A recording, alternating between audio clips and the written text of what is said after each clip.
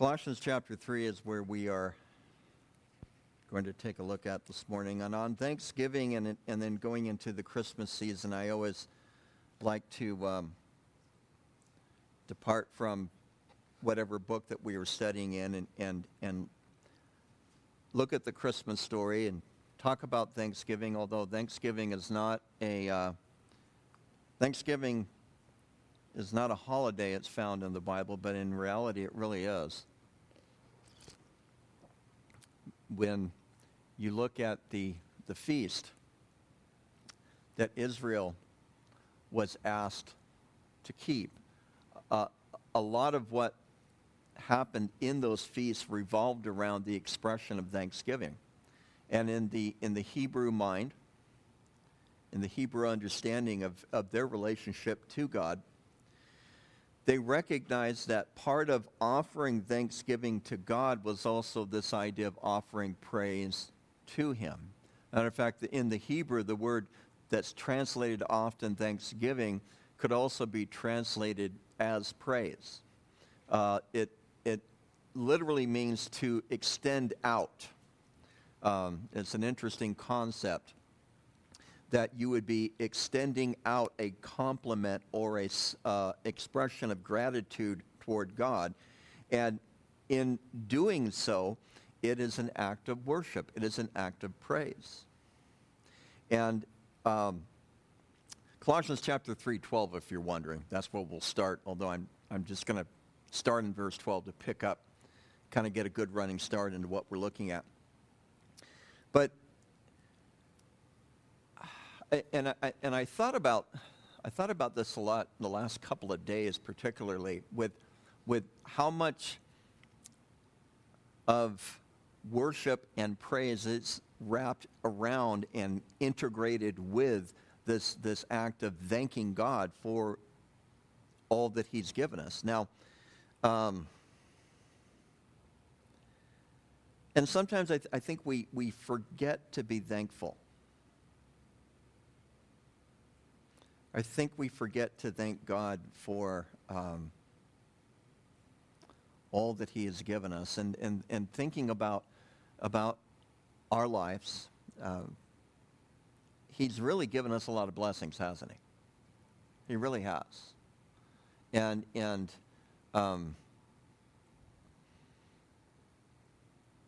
the Scripture talks about Him giving and taking away even. But nonetheless, He has...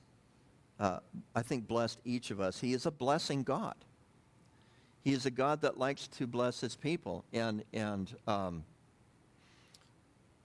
as I read to you in the book of Ephesians, He's blessed us with every spiritual blessing in the heavenly places in Christ Jesus.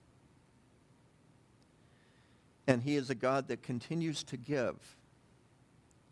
And I think at times when we get angry and when we get upset over things, I think often it is that we lose the concept and we lose the understanding of what it means to give thanks to God. Because what I have found that if I'm not thanking God, I have a tendency to feel angry and I have a tendency to feel entitled. Maybe not you, maybe that's just me, right? It's probably just you and me, isn't it? But anyway. But our sense of entitlement often is in conflict, I believe, with our sense of praise and worship that is expressed to God in thanksgiving. I want you to think about that this week. I really do. I want you to think about that.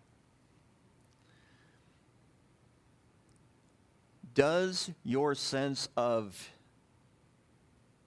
you getting what you believe you deserve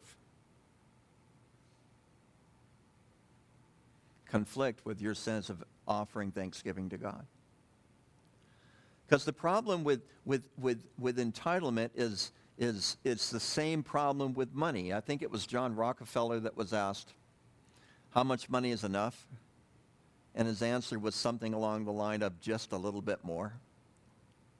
Right? And that's human nature. We're all that way. At least I think we're all that way. I think if we push ourselves long enough, we recognize, yeah, that's who I am. But what I've realized too is that Thanksgiving takes us out of that sense of feeling that we have a right to more.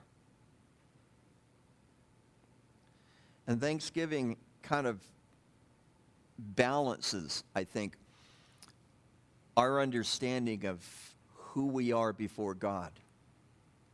And even in the act of Thanksgiving, we are recognizing that someone has done something for us that was kind and gracious and wonderful. And we may or may not have been able to have done it ourselves. If you think about it, we're pretty kind to ourselves, aren't we? We are. And we may have or may have not have been able to really do it for ourselves, but nonetheless, it was something that was done for us. And when I think of the act of redemption with Jesus on the cross, that which we just remembered and thanked God for during our time of communion, it was something that God and God alone could do for us. We couldn't save ourselves.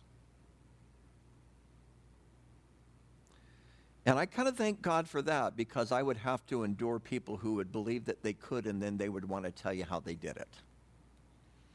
And that would get really old, for me anyway, really fast. In Colossians chapter 3, beginning in verse 12, it says, "So as those who have been chosen of God, wholly beloved, put on a heart of compassion, kindness, humility, gentleness, and patience, bearing with one another, forgiving each other. Whoever has a complaint against another, just as the Lord forgave you, you must do also. In addition to all these things, put on love, which is the perfect bond of unity. And let the peace of Christ," some of you, you have a New King James. In verse 15, it says, "Let the peace of God." It's because it's coming from a slightly different manuscript in the Greek. I'm reading to you from the New American Standard 2020. I believe the NIV has peace of Christ. I know that the ESV has peace of Christ, and the Holman Christian Standard Bible has peace of Christ. And that those manuscripts are actually better manuscripts than that from which the New King James was translated from. But the New King James still works, okay. But I believe it's probably a better translation, "Let the peace of Christ," here in verse 15, "to which you were indeed called in one body, rule your hearts, and be thankful. Let the word of Christ richly dwell within you with all wisdom, teaching and admonishing one another with psalms and hymns and spiritual songs, singing with thanksgiving in your hearts to God. And whatever you do in word or deed, do everything in the name of the Lord Jesus, giving thanks through him to God the Father." So 3 times here we have this idea of giving thanks to God. And so, Father, we ask that you would help us, Lord, to grab a hold of this little passage this morning.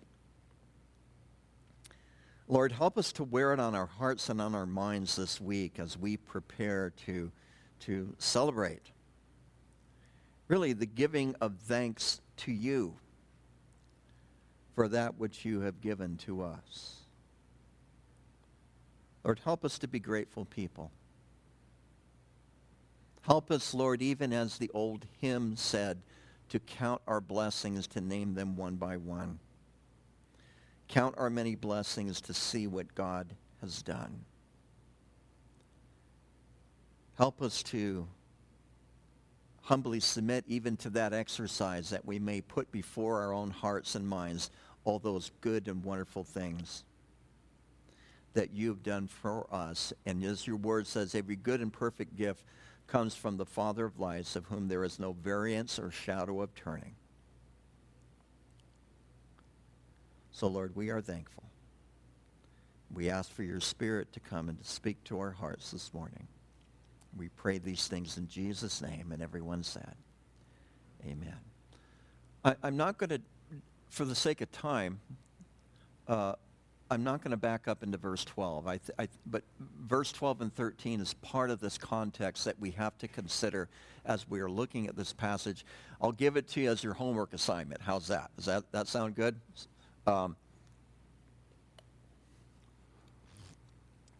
That's better. I want to pick up around verse 14. In addition to all these things, what things? A heart of compassion, kindness, humility, gentleness, patience. I just read from verse 12. Bearing with one another, forgiving each other.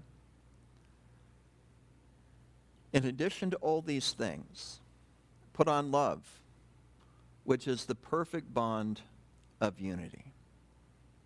I found this fascinating, how he is knitting all these things together. And he's saying that love is the bond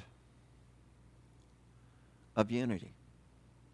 So within the context, as we read this, as we consider this even further about this idea of giving thanks, it is within the context of the church being the church with others in the church. It is not in the context of individuality. Does that make sense? He's talking about how we engage with others. Compassion, kindness, humility, gentleness, patience, and forgiving. And yes, you could apply all those things to yourself, but the reality is, I think the context here really talks about this idea of us as the church together. Not that there's any issues in the church here among you that I'm aware of. No, I don't go there. You know that. I gravitated to this passage because of where it talked about Thanksgiving 3 times, and I think that's important, and that's what I want to get to. But this idea of where it talks about love being the bond. This word in the Greek, translated bond, is syndesmos. Hopefully I pronounced it correctly for you. You can look it up later to check me out if you want. But anyway, it really literally means that which binds together. I thought of glue, but I don't know if glue is really the best illustration for this. But I thought about when you tie something together, right? And that would probably be a better description here. But it's one commentator talked about these virtues of kindness, humility, and gentleness, and patience, and forgiveness, that these virtues are so bound together that perfection becomes the result. The perfect bond of peace. That's what he's talking about here. And he's saying that love wraps all these things together so that you become perfect. Now, please don't misunderstand what this word perfect in Colossians is talking about. It is not talking about you being without sin. All right, it's not talking about that. It's talking about you being complete. It is a word that is rooted in the Greek word telos, which means the end goal or the end result. So it is talking about you being your finished product. Now, as I think about us, and I think about what our finished product will look like, I would imagine that we're all going to live into our early 100s, because there's a lot of work that I think the Lord needs to do on a lot of us to really polish us up before we get into heaven. And that's that sanctifying work, of course. Now, of course, I'm teasing you. But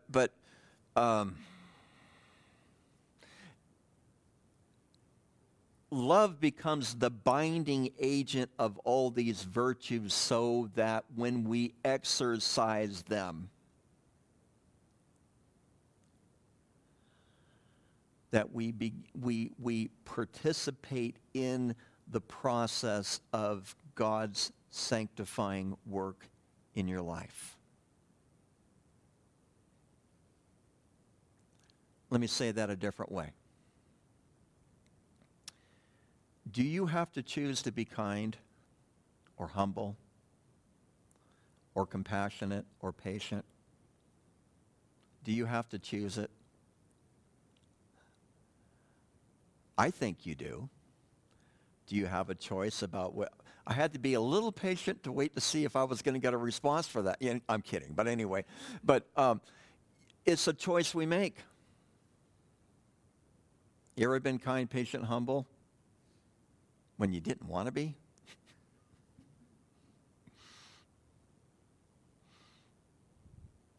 And then your spouse had to hear about it later. Yeah. My poor wife. But anyway,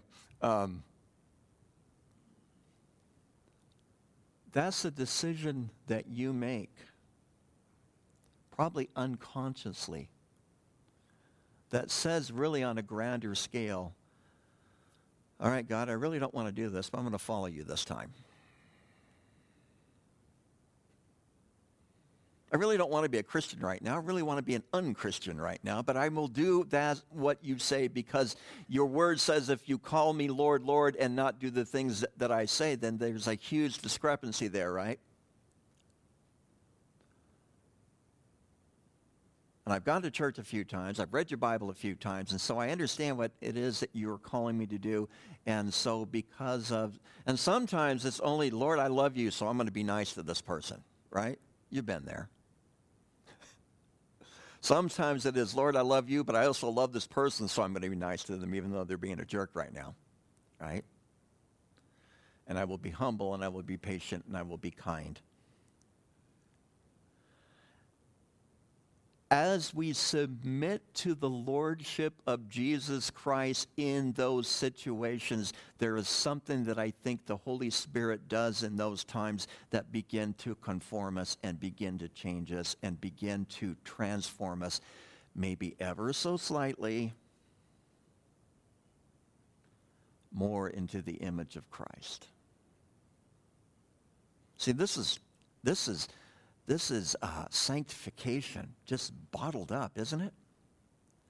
This idea with love being the perfect bond of unity. But I have to be willing for it to happen. I have to be willing to say, all right, I'm going to step out on faith. And I'm not going to say to this person or do to this person what I really want to say or do to this person, but I'm going to... Thank you, Bill. We're good. But I am going to exercise and grab a hold of a fruit of the Spirit, a fruit that the Holy Spirit has been producing in my life called, among other things, self-control. They're listed for us in Galatians 5. And I'm going to live my confession. I'm not just going to confess my confession. I'm going to live my confession.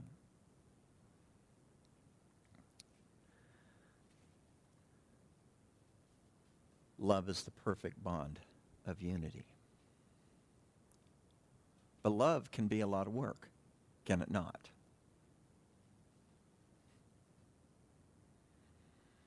And love often means to set yourself aside.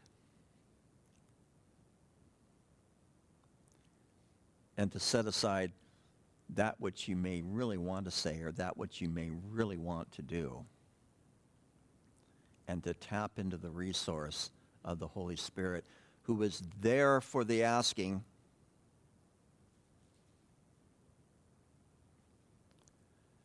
If you, being evil, know how to give good gifts to your children, how much more will your Father in heaven give the Holy Spirit to those who what? Ask. And you have not because you ask not. Well, you need to come up here. No, I'm kidding. Anyway. Exactly. See how these scriptures tie together? The problem is that when we are in the heat of the moment, we don't ask.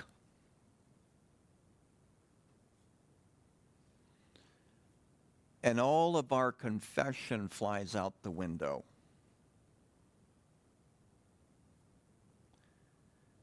Rather than to exercise the self-control that the Holy Spirit has given us and to live our confession.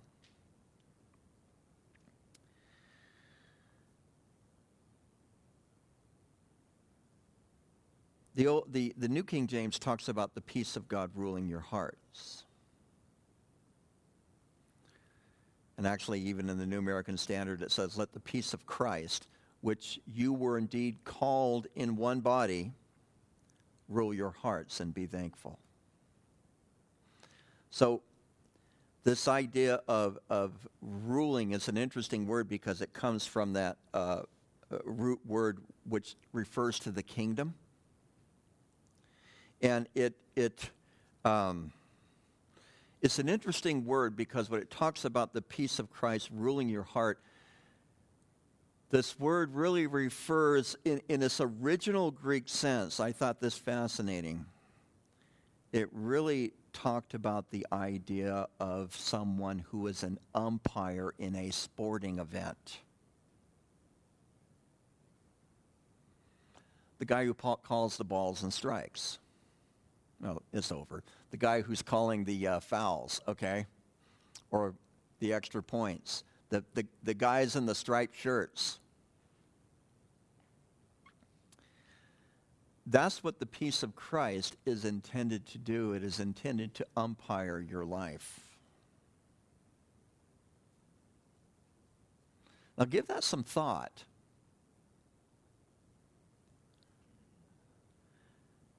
I remember I went through a period of time that when I was playing slow pitch, actually on the base even, when I was in the military, slow pitch and fast pitch, there were some umpires that I would hate to go up to the plate, and I knew they were behind me calling the balls and strikes. It's like I might as well just swing at everything, because they were calling everything.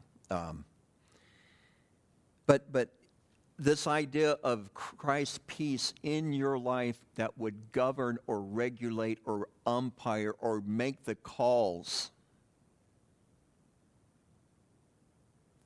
of how you are to engage with others, being compassionate, kind, humble, gentle, and patient.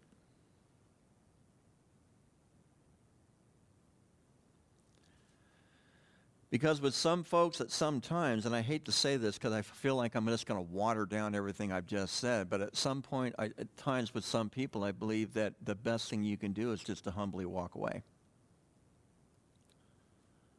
I don't feel like you have any other choice.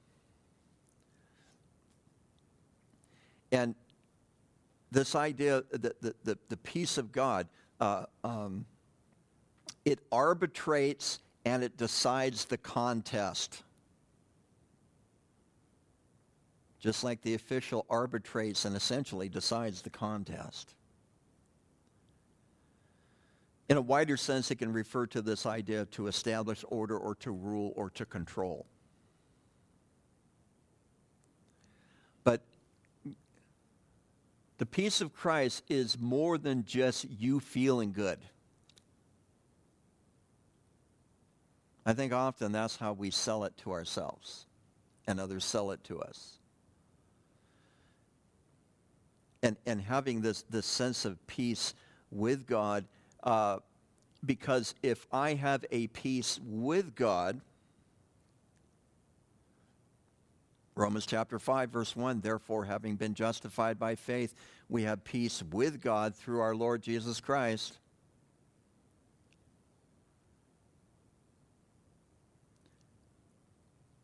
I think when we think about some of these things, this idea of having peace with God,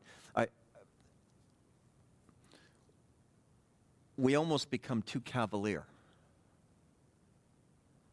In other words, we begin to want to take advantage of the fact that we have peace with God, therefore we're just going to do whatever we want. And part of having the peace of God, having peace with God, is this idea that, yes, I'm going to submit to that which he's called me to do, because the love is the bond of perfection. Love becomes the bond of perfection, right?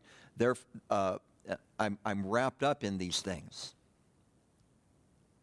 Therefore, when I have peace with God, I recognize that part of my maintaining my peace with God is that I have to submit to the lordship of Jesus Christ in my life. That's what I'm really trying to say here. I think I got off track a bit.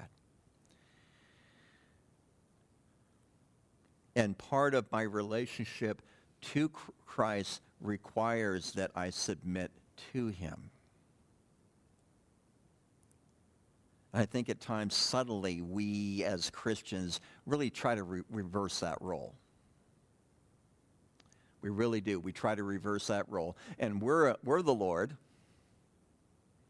And it's like the plastic Jesus, right? You remember those? It was way back in the 60s. People had those on their dash. There's actually a country western song about this. You know it, don't you? Oh, you're from Bakersfield. Of course you know it. But, okay, plastic Jesus sitting on the dashboard. I want to sing it for you. It's playing in my head. You know it too. Okay, oh, that's a good one. No, I won't. Anyway. But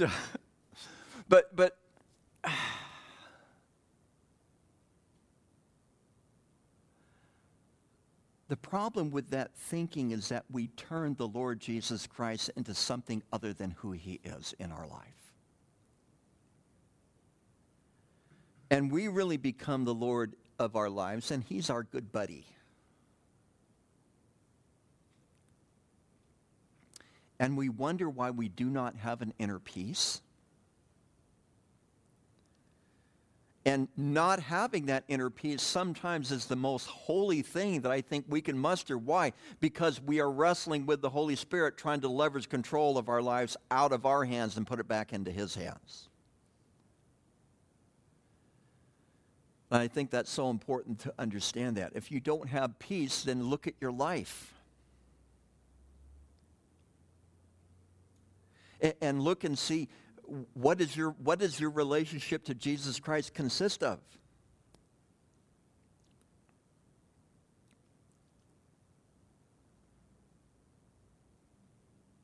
Let the peace of God rule in your hearts. Let the peace of God officiate, call the balls and strikes in your heart, and be thankful.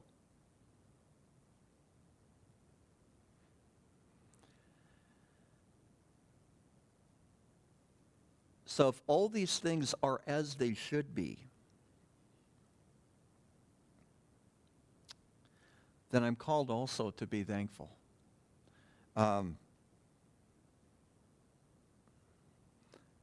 Due to time, I'm not going to be able to jump back into verse 16 much. Let the word of Christ. I'm going to get back to Thanksgiving in just a minute.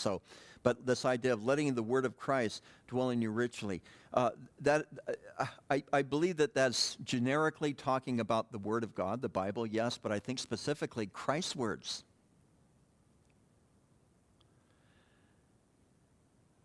I tell you, I have more trouble with the Gospels than I do any other books in the Bible. They disturb me a whole lot more than even some of the stuff we've read in Romans. They definitely disturb me in a whole lot more than the stuff that I read in the Old Testament.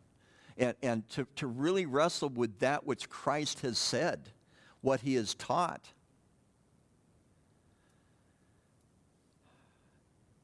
he's really called us to a very, very high order. But to allow those words to dwell within us with all wisdom and teaching and admonishing one another in psalms and hymns and spiritual songs. Psalms and hymns and spiritual songs, just really quickly, and I want to get off this. The psalms are probably referring to the 150 psalms that are given to us in the scriptures. The hymns are basically just a spiritual song is all a hymn is, all right? We've kind of translated that into a group of songs that are in a bound book that usually sits underneath one of the pews. In other words, we call them hymns, and we make a distinction between hymns and worship songs, when in reality they're all worship songs. I think it's a distinction that we've created that really doesn't really do us any favors. And the spiritual songs really it can extend to all forms of any kind of a worship song. However, they were a little bit more spiritual, if you want to call it that. Now, I don't know how to judge that, and I love all worship songs. But the early church, what was their songbook? It was the Psalms that were written in the Scriptures. It was also their prayer book. They prayed the Psalms. Again, that's part of why I like to read them with you, and hopefully we are reading them as a prayer.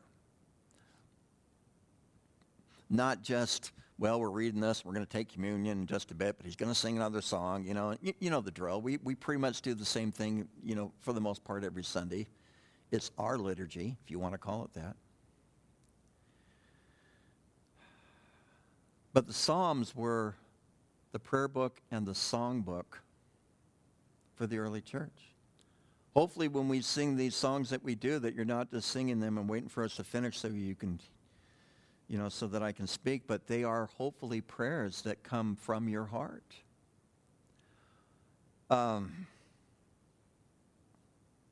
Whether you sing them or not. I know some of you don't like to sing. Well, I'll let you in a secret. I don't like to sing, okay? I really don't.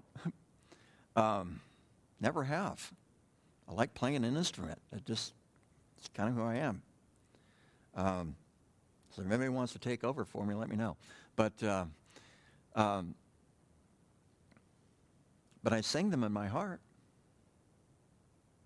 because they're psalms. They're expressions of worship. They're expressions of praise. They're prayers. I think about them all week. I don't know about you, but they come in and out of my brain all week long as a form of communion to God.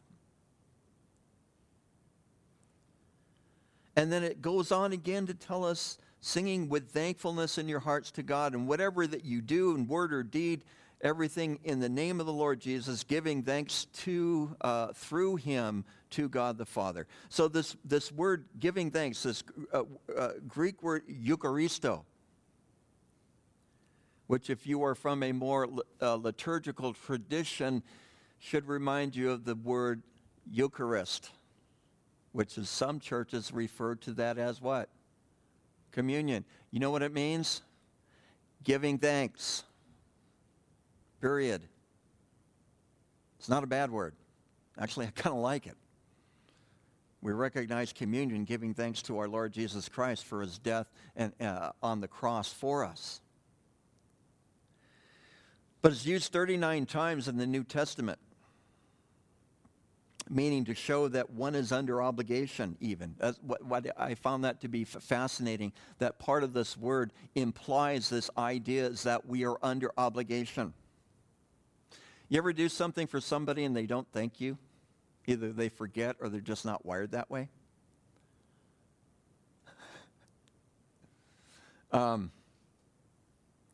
It doesn't feel good. And part of the expression of thanks is recognizing that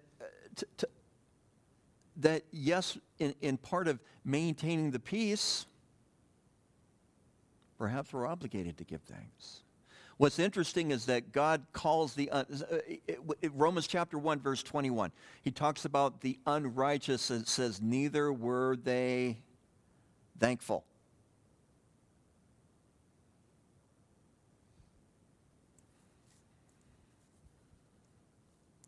Because at times I think I forget to be thankful. I don't know about you. Now, I thought about praying. When I pray here, I give thanks a lot. But sometimes during the week, I don't do it so often. So I think, if anything else, that's why times like Thanksgiving, where you do it, you go overboard. Not that you're making up for lost time. Don't misunderstand what I'm saying. But part of it is to incorporate this as a discipline in your life. How often do we give thanks? Do you give thanks for the food? 1 Corinthians chapter 10, where Paul is talking about telling the believer not to eat meat that was offered to idols. And then he asks the rhetorical question, why am I being judged if I have given thanks for this food? Go back and read it. It's interesting because it implies that the giving of thanks sanctifies. Go through the Gospels and read how many times that whenever Jesus was around a meal, what did he do? He gave thanks. Even in John chapter 6, it refers to the place where Jesus fed them the loaves and fishes, and it says this is where he fed the multitudes and he gave thanks. That this idea of giving thanks to God we're called to incorporate it deeply within our lives.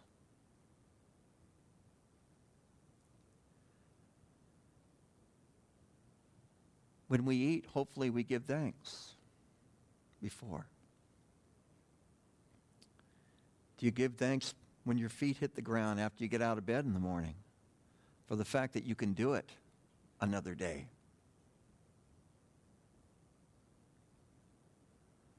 Do we thank God for a good night's sleep? Are we thankful that he has blessed us with every spiritual blessing in the heavenly places in Christ Jesus, as I read earlier? Are we thankful that we have homes to live in instead of living out on an overpass somewhere? Because it seems to me that gratitude releases things. Gratitude, I think, releases verses 12 through 14. Particularly verses 12 and 13 with the compassion, kindness, humility, gentleness, patience. Because when I am grateful to God, I recognize that what God has given me are things that I do not deserve.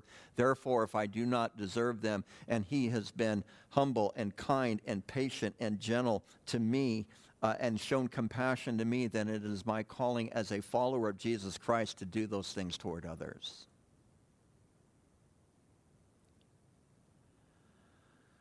But it seems to me that if I am not first thankful, all that other stuff just goes right out the window.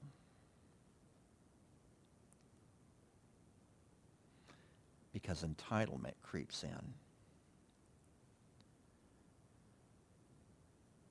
And it diminishes those other things.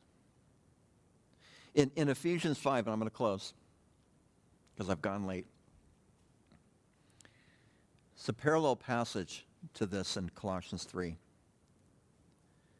In Ephesians 5, it ends this segment. I won't take the time to turn there, but I have it in front of me. I'll just read you the one verse. 5:20. It says, giving thanks always for all things to God the Father in the name of our Lord Jesus Christ.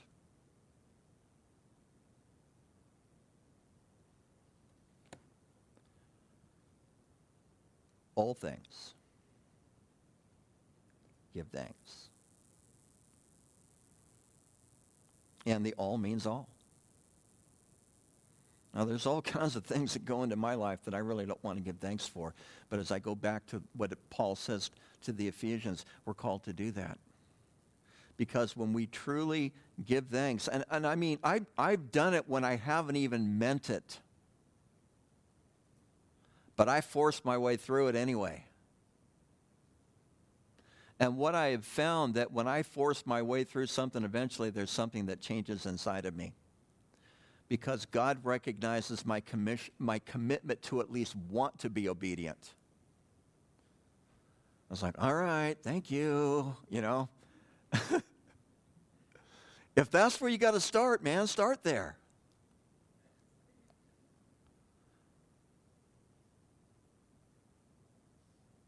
A smoking flax he will not extinguish. It's recorded in Luke, originally written in Isaiah. So if you give him at least that little smoking ember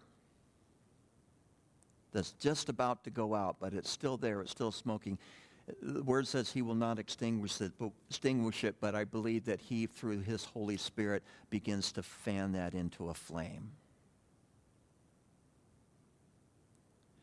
Because if you draw near to him, he will draw near to you. Amen.